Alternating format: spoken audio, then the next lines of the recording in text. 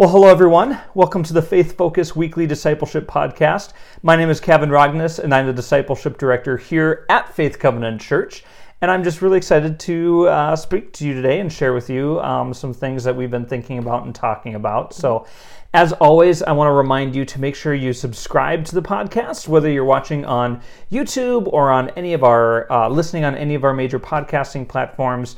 Wherever you are, we just want to make sure that you're not missing out on the content as it arrives. So today, I'm really excited to be joined by our very own children's pastor, family life pastor? Family ministry pastor. Yeah, new title. We've changed titles since I first started, so I get confused. Sarah Sosa is with us, so I'm really excited. I always love Sarah because, like we say on stage, we're friends. We are friends. Yeah, we're friends. It's great. That's good. So these last week, Pastor Brad wanted to expand a little bit on the sermon that he gave, which would have been on January 8th.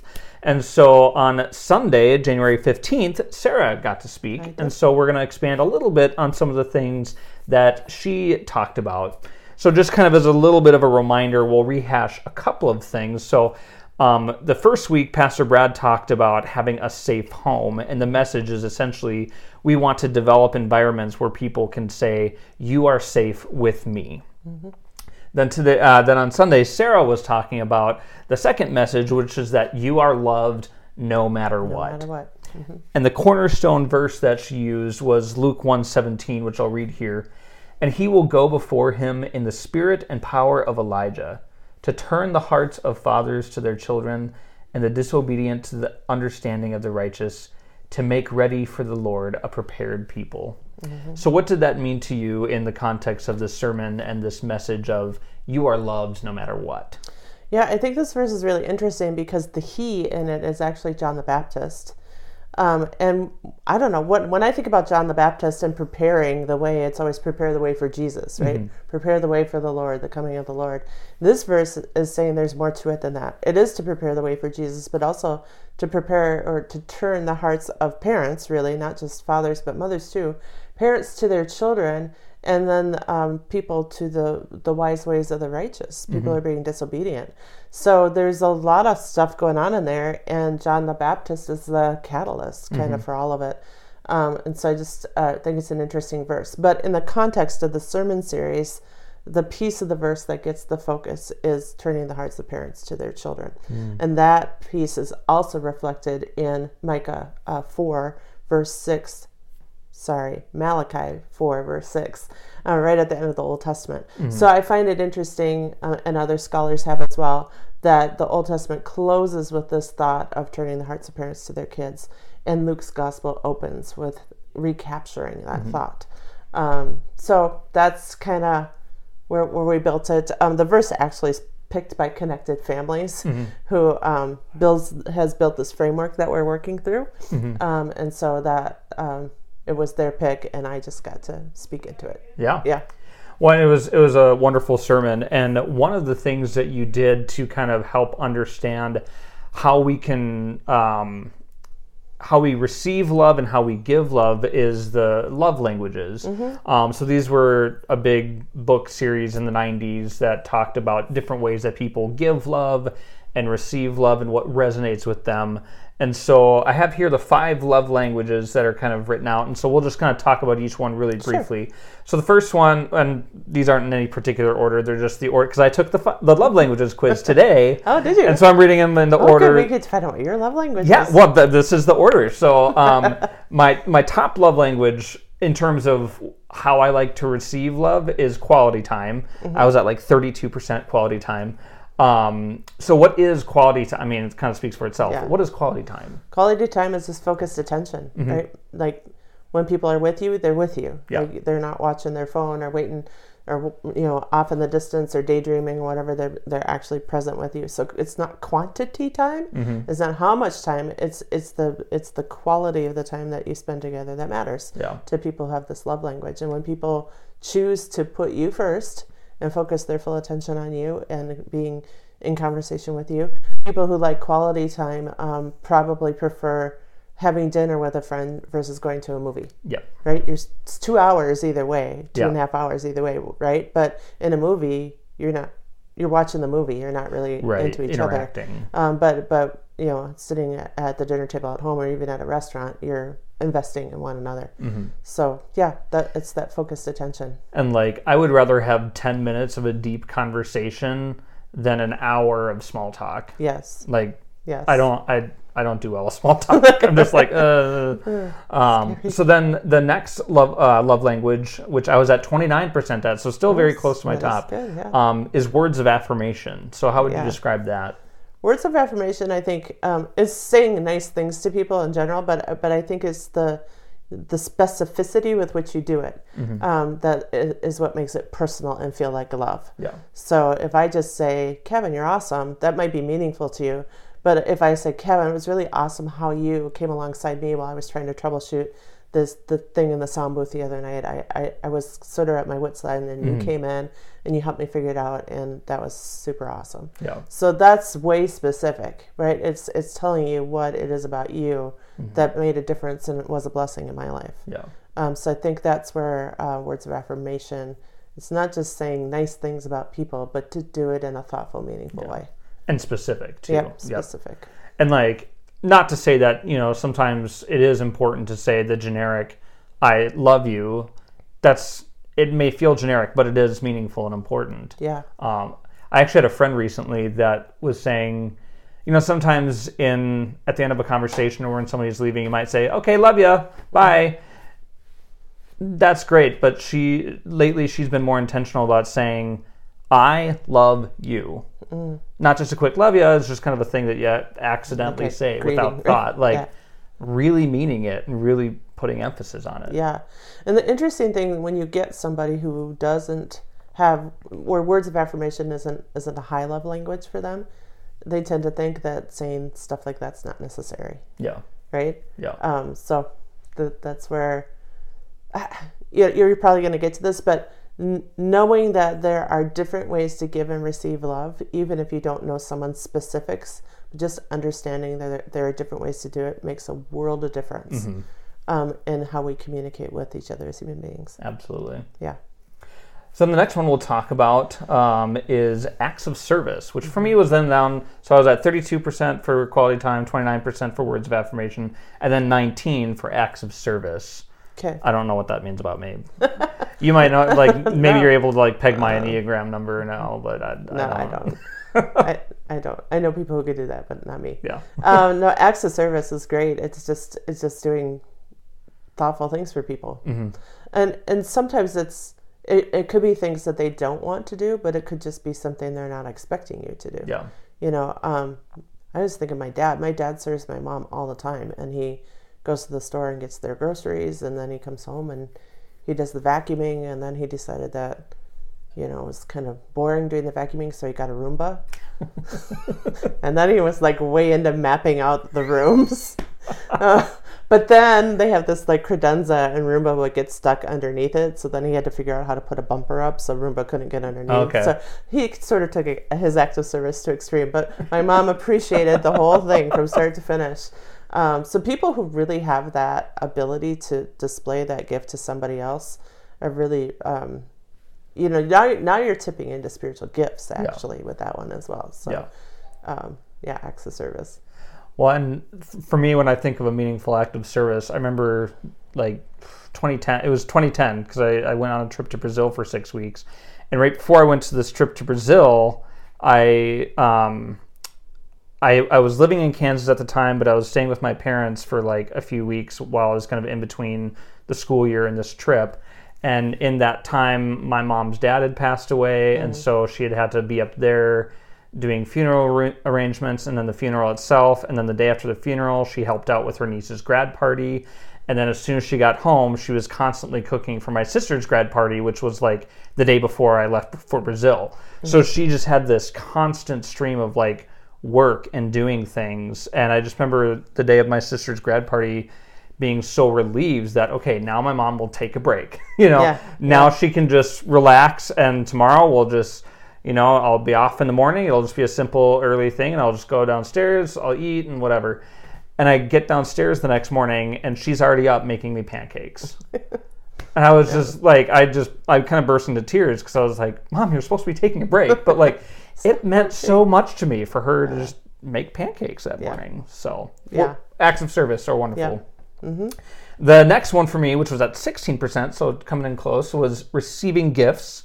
What would you say about that? I mean, that one kind of speaks for itself, doesn't it? If your love language is gifts.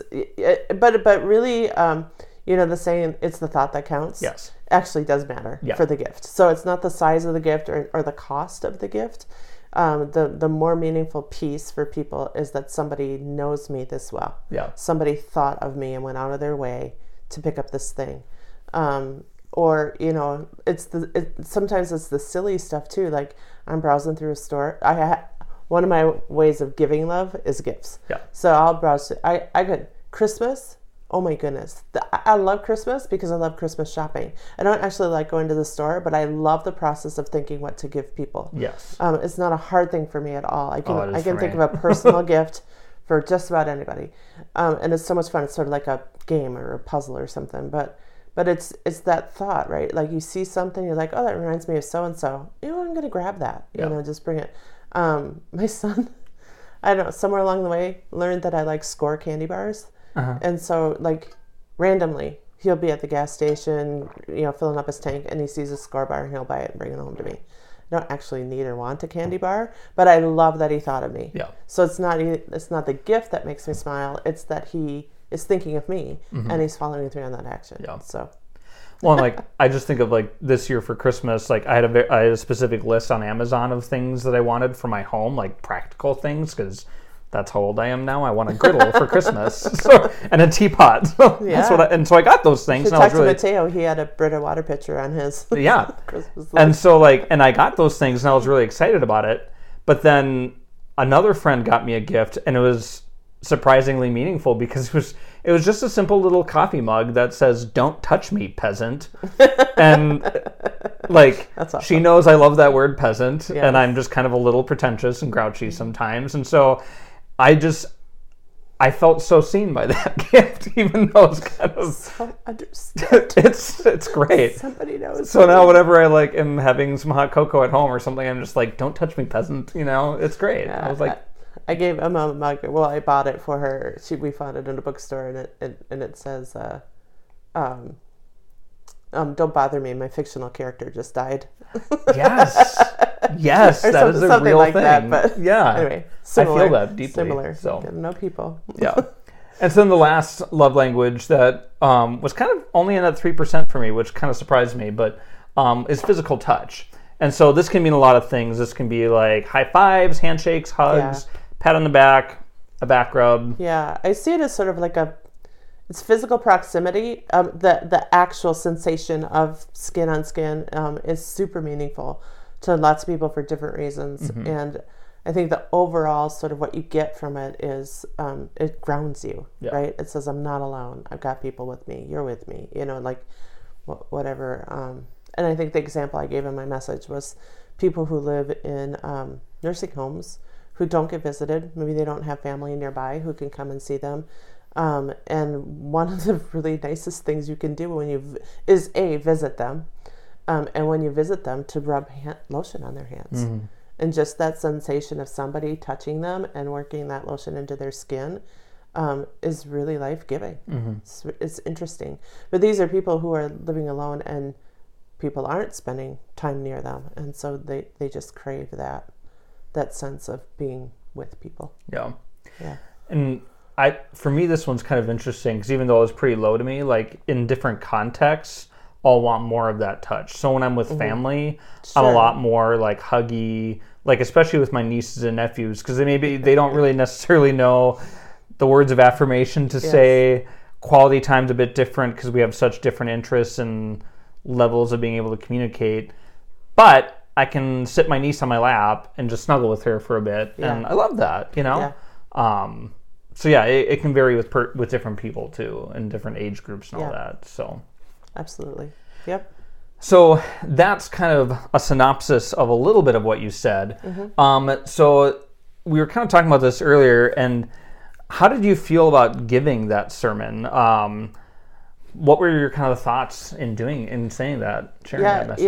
It was interesting because I when I was thinking about what I could say or what I wanted to say, I was working on that verse and trying, the idea of connection was sort of the first piece. But then this idea of love languages came, and I just thought, oh, people don't want to hear about love languages. That's old. It's from the 90s, whatever.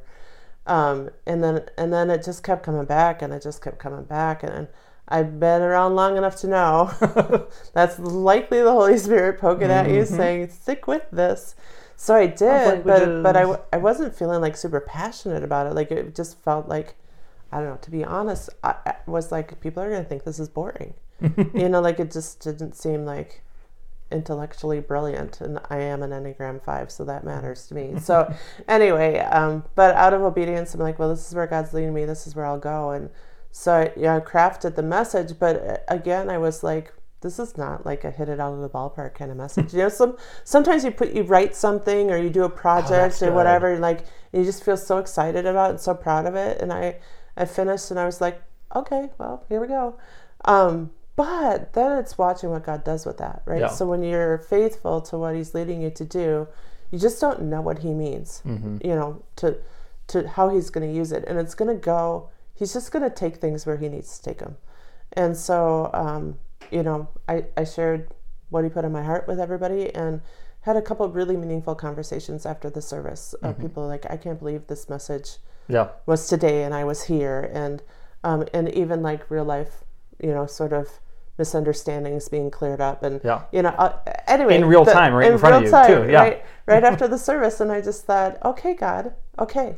It's for these people that you put this message together, not for me. Yeah. And I don't have to think that it's like amazingly brilliant or exciting. Yeah. Right? It really isn't about me. And so that, I don't know,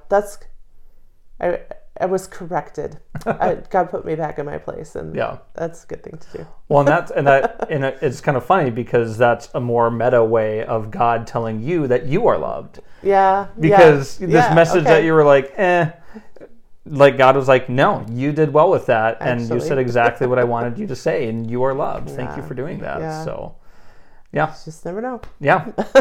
So we also had the opportunity to do Q&A this Sunday, and pretty much every time we do Q&A after a sermon, we don't have enough time to get to all of the questions. Okay. So I sent in one question, and we didn't have time to get to it. So now I get the opportunity to ask her about it. More Q&A. Yeah. So this is, podcaster's privilege, I guess. Sure. Well, I kind of had two things, because the first one, you missed a love language. There's the love language of cinnamon rolls. Oh. Yeah, I don't think that was in Gary Chapman's original book. Well, he missed it. So, that must have been part 2. Cinnamon rolls, I'm telling you. Okay. They're a love language on their own. Yeah. So, okay. Yeah. And they stick with you, so. Yes, they do. And they've sticking with me since 2020. For sure. Yeah. Okay. Thank you. Thank you for the correction. Yes. So there's that. The actual question that I did have though was, how can I feel connected to family members when I have no common interests with them? Yeah. Or we maybe had similar worldviews earlier on in life, but then over time, our worldviews or beliefs about politics or religion or something has diverged in some way. Yeah. How do you maintain that feeling of connection with people? This is another one of those themes that I feel like just keeps coming back around to me. So I've spent some time in this space from a couple different angles. And I've really come to challenge myself to see people as much as I can the way that God sees them. Mm. So we had the question on Sunday, how do you love someone who's unlovable? And I pushed back against that, and I said, I don't think anyone's unlovable. People are difficult to love. Mm-hmm. Some people are unlikable. Yes. In their current state. Yep. They're not unlovable. We're not beyond God's reach. And so if I'm gonna honor that, right, then when I'm with people that I don't necessarily like or don't jive with or don't don't have anything in common with, this is how I do. You sort of play a game with yourself. Be like, okay, what is it about this person that God likes? Yeah. Because I'm having hard trouble for me. So now let me put on the helmet of God, if there is such a thing. But to really do somebody else the honor of searching for what is lovable. Because the truth is, what we all have in common is that we're God's idea. Yeah. Right? Each and every one of us, we're God's idea. And so every human being you come across, the person who just cut you off in traffic, the crabby cashier in the the checkout lane, your boss at work, the kid who's a bully at school. I mean, on and on. We can name people that are really difficult to be in proximity with. And the truth is, they're God's idea too. Yeah. Right? And there's something about every human being, some piece of them that bears the image of God. Mm-hmm. And so it's sort of like a big hunt. Like, what is it? What is it about this person that can reflect God back to me? And that might take weeks, months to decipher. It's not like it's an instant necessarily. Could be, but I think if you're willing to do that, it gives you a little bit of patience, and you might walk away from an encounter saying, "Yeah, I couldn't find it, but I'm going to keep looking." Yeah. Right. And to make the decision, and I think sometimes this has to be a cognitive decision, because you likely it's not going to resonate with your heart. To make the decision to believe that other people are valuable, even if you have hard trouble finding what about them is valuable. So I don't know if that's helpful, those ideas, but that's the journey that I've been on in these spaces, and I just feel like God continuing to say, look for the best in everybody, whether that's a 2-year-old or a 20-year-old or an 80-year-old, family, friend, or foe, whatever it is, stranger, the alien among us, right? Like in Scripture, the people who are not from our towns, in other words, people who might be different than we are. What's valuable about them? Because for sure there is something, whether we see it or not. So a couple other kind of questions I have that are related to this discussion that have just kind of been coming to me is, I mean, on this podcast, we've talked at different points about, there are times when a person is abusive or in some way toxic, and so we have that right to create boundaries. Absolutely. At some point. How do you love someone when you've had to create a boundary? Either a permanent boundary maybe, or a boundary of, I can only have to limit my time with you, or a boundary of no contact. How do you love someone even when you're establishing boundaries with them? Yeah. Honestly, I think it's okay also, before I get to answering that question, to allow yourself to be in a space where you are honest and you say, I can't love you right now. Yeah. I can't love that person. And I promise God that I'll work on it, but I'm not there yet. Yeah. That's honest. That's just being honest as a human being. Well, and I would argue even that honesty is loving. Yes. Yeah. And so even though you say you may be thinking, I can't express love to them right now, just the fact of being honest about that is a small expression of love and honesty. Right. And it just hints at that there's stuff that you need to take care of. It might be your own junk. It might be junk that was put on you by that individual or other people throughout your journey. And to just say, I'm just not there yet. And thank goodness, God, you love them, because I can't right now. But help me get to a place where maybe I could. And I think there are some people who have done horrible things to other people, and I don't want to mix up loving people, valuing people, forgiveness. Like, there's just so many facets to broken relationship, and trying to get to a healthy place. That's where boundaries matters. You absolutely matter, and you get to love yourself by taking care of yourself, and setting the parameters under which you're willing to live for a season. And that doesn't mean that God's not going to shift you out of that at some point. And again, that could be a 2-month journey, it could be a 5-year journey, it could be a 20-year journey. You don't know, but just be willing to engage the process. It's hard, and I don't at all. I was sort of worried about this during the Q&A on Sunday. I don't at all want to communicate that those people who have done harm in our lives, that's an easy thing to move through or past. It's not. No. And I hope that I did a good job of recognizing that. I hope I did a good job of encouraging people to seek the help they need, to build the boundaries and hold them in a healthy way. And then also figure out how now, with these boundaries in place, can I continue a relationship with this person, and what does that look like? and that's really hard work to do on your own. Yeah. So having a professional alongside you, having family and friends alongside you, having this church alongside pastors, whoever your people are, to lean in and help them help you be healthy in your relationships is really important. Well, something that I always come back to is that forgiving a person doesn't mean that forgiveness and reconciliation are two different things. Because Absolutely. I may forgive a person, but they may not do the work that it takes to also reconcile with me. Mm-hmm. Likewise, forgiving someone doesn't mean that you have to start trusting them again immediately. No. They may have to rebuild trust over a period of time. And again, that just because you don't trust someone, that doesn't mean you don't love them. Yeah. It just means that based on previous experience, you don't think they're going to hold up what they're supposed to be doing in your life. Well, I mean, Pastor Brad just said in staff meeting this morning, trust equals reliable behavior plus time, right? Like over time, reliable behavior across time. And maybe the awful person in your life had reliably awful behavior. Yeah. You know what I mean? Yep. So instead of building trust, they built distrust. Yeah. So that takes time to care for and to deconstruct too. So there's human beings are messy. Yeah. We are sinful, and our ability to do all these things, we can talk about it in sort of an altruistic way, but then to actually roll that out and into your life, I think is difficult.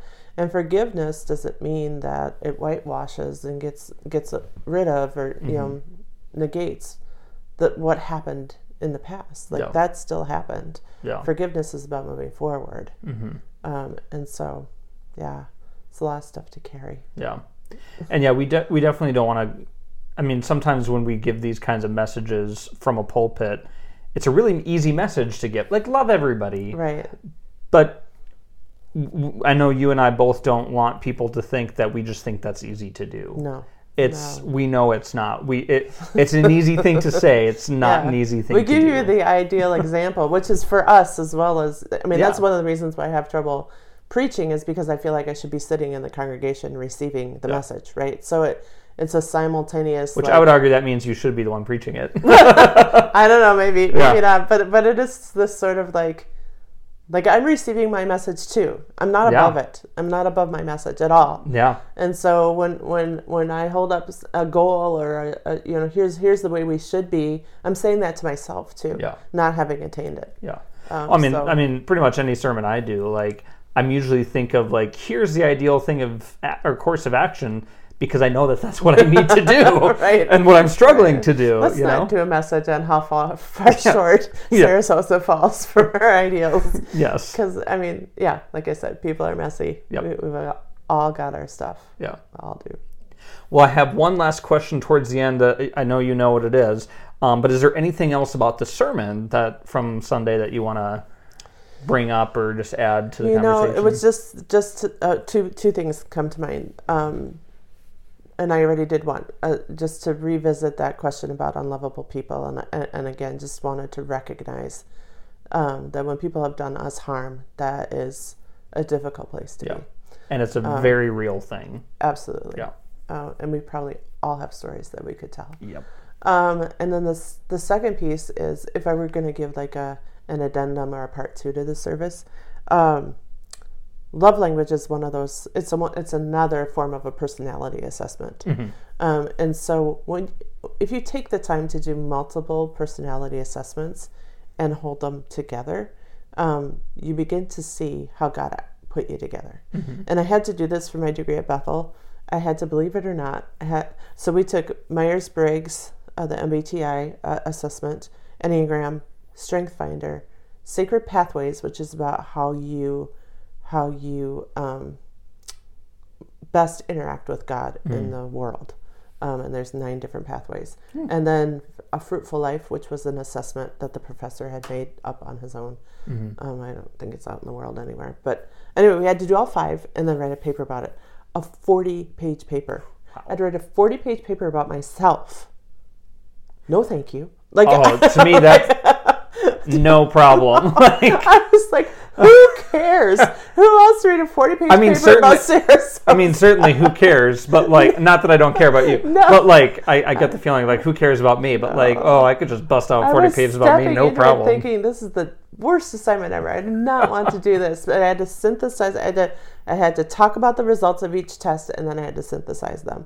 And I have to tell you, by the end of that project, it was one of the most meaningful things I've ever done. Because they all go together, and I could layer my love languages right on top of them, and everything syncs and matches up. And it was the first time that I was like, oh my goodness, this is who God made me to be. Yeah. This. And he picked it for me. It's not a mistake. It wasn't like he shook it up and, like a snow globe, and you just let it fall, or a special, or what is it? What was that? Not a special 8-ball. Magic 8-ball. Yeah. Special 8-ball. Sounds like a pool game. Can we play special 8-ball? Magic 8-ball. Shake it up and see what you get. Like this big. Can you tell when I grew up? Oh my goodness. Anyway, all that to say, how you are put together was done with thought and intentionality, and so the piece I would add is to just sit with that for a moment. And if you have done or want to do one or two other personality assessments and hold that up against your love languages, I think you will see continuity there. And maybe for you, like it was for me, it'll be this aha moment. And I just finally was like, I know who I am, and I don't have to apologize for parts of me anymore. Yeah. Right? But that was really important work. So if I had 10 more minutes in my sermon, I would have maybe added something about that. Sounds good. Well, so that's all that we wanted to cover for the sermon piece.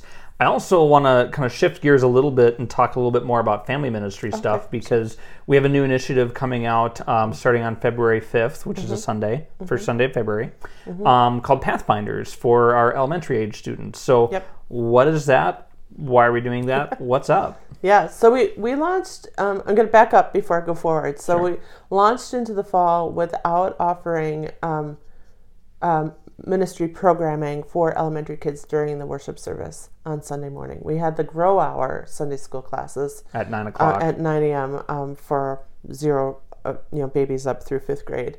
But during the worship service, we were only providing nursery and preschool ministry. And the reason for that was it's a discipleship piece, really, of including our kids in worship, so they grow up a part of the community. It's their space, and they understand the language of worship, and they bring a freshness and a curiosity and a wonder that we all need, and all of that. And so that was the goal. And I feel like Faith met us there very well. Yep. Like people who didn't have kids did a great job of welcoming families with kids. But our families really kind of struggled, and just, not all of them, but some of them, just nervous about, if my kids make noise, am I a bad parent? Am I going to be distracting everybody? And I think, too, our parents are tired. Yeah. COVID's been a long haul for them. It's still rerouting their lives and their activities and whether or not they can travel and the whole 9 yards. And when you've got 2 or 3 or more kids in the mix, like, it's just upheaval all the time, and our parents are exhausted. And I think they just valued a space where, they could just be focused for a moment and not be, scattered trying to help their kids focus. So, there's the in-between space, right? Of, again, here's the ideal, but here's what it looks like to live life practically. And at Faith Covenant, we really want to come alongside families and meet them where they're at. And what we have been seeing and hearing, to some extent, nobody's really complaining, but just really discerning a need to make Sunday morning a little bit easier, a little bit more accessible. So Pathfinders is that. We actually did the very same thing during the summer. We called it Word Up. Where we had elementary kids start in worship and then head out if they wanted to during the message for their own time of learning. So we're bringing that back. We're rebranding it, giving it a different name that I think will live a little bit longer than just a summer ministry. And it's just a way to come alongside families and say, we see you, we hear you, we want to make Sunday morning and easier yes for all of you. And so our elementary kids will start in worship still. The great thing about that is communion weekends. Our communion's in the front of the service. So our elementary kids still get to be a part of that experience with us and the worship, and they get to hear about the life of the church. And then when we get close to the message time, they'll have a chance, or if they want to, they can head back to the Faith Kids Wing, to the Blue Room, that's their Sunday school room, with our awesome volunteers, and have an age-specific Bible story time that's designed just for them while their parents stay in worship. For our families who like to stay together for the whole service, you certainly can keep doing that. Yep. We're super supportive of that. So it's just a ministry that we offer, and if it makes being here on Sunday morning easier for our families, then we're happy to do it. Yep. Yeah. And so what's the volunteer need for that right now? We're looking for... Because we don't want to just put a bunch of kids in a room alone and see what happens. Yeah. Interestingly, we have had a number of volunteers step forward to staff that elementary piece. The place where we're struggling is preschool. Okay. And that's because alongside this elementary ad, what we added back in was nursery and preschool ministry the first Sunday of the month. So on Communion Sundays, we have been having no children's programming at all, and all in experience in the worship service. Again, to make it a little easier for families, we're going to offer nursery and preschool on communion weekends. So every Sunday, nursery and preschool for the whole hour, and then our elementary kids just during the message. But adding in that extra Sunday means we need 2 more volunteers a month at a minimum. But we actually need more than that. It gets a little hard in Minnesota. It gets a little harder in the winter because we have people who travel, who go to warmer places. I don't know why. Why wouldn't you want to stay in Minnesota with all? You're going to a warmer place next week. Ice. I am, but that wasn't not on a Sunday. No. Anyway, yeah. So all that to say, we probably could use like a half a dozen.